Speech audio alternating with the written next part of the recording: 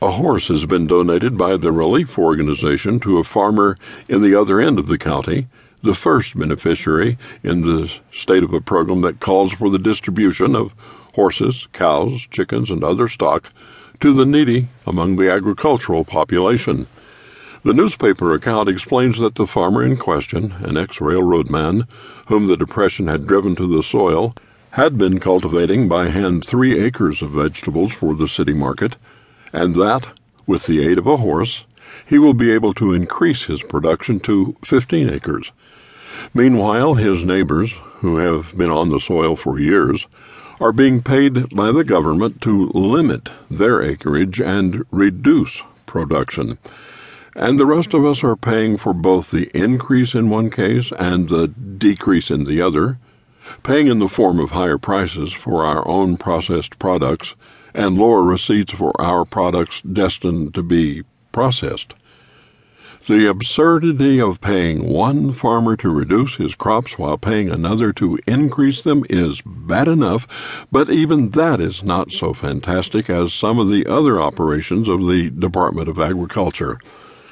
For example, farmers in the upper Mississippi Valley were paid to reduce grain acreage.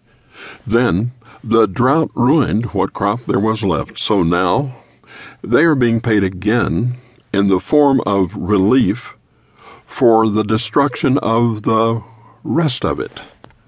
The money is coming out of the Treasury, and the Treasury will be reimbursed from taxes paid by people who will also have to pay the higher gain prices which the reduced crop will bring about.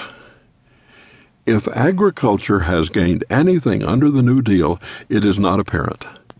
The hog market is half what it was a year ago. The egg market, in terms of the higher prices for milled grain, is no better, and in terms of the devaluated currency is worse than last year.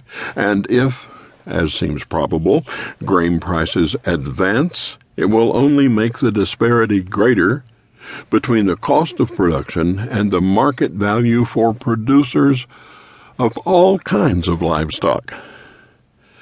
I jot down these notes as they occur to me without much thought of the ultimate direction in which they point.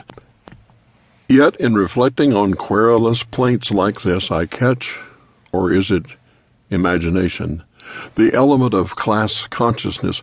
I have never believed in the dream of a classless society. There will always be the ins and the outs. The mere existence of a government, with its many offices, creates a vested interest, and there are intellectual and cultural lines that even a communist state cannot wipe out.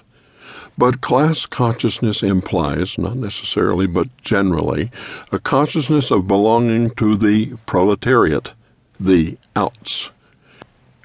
Even as recently as a year ago, I would have thought of myself, if in terms of class at all, as an aristocrat by culture and taste, if nothing else.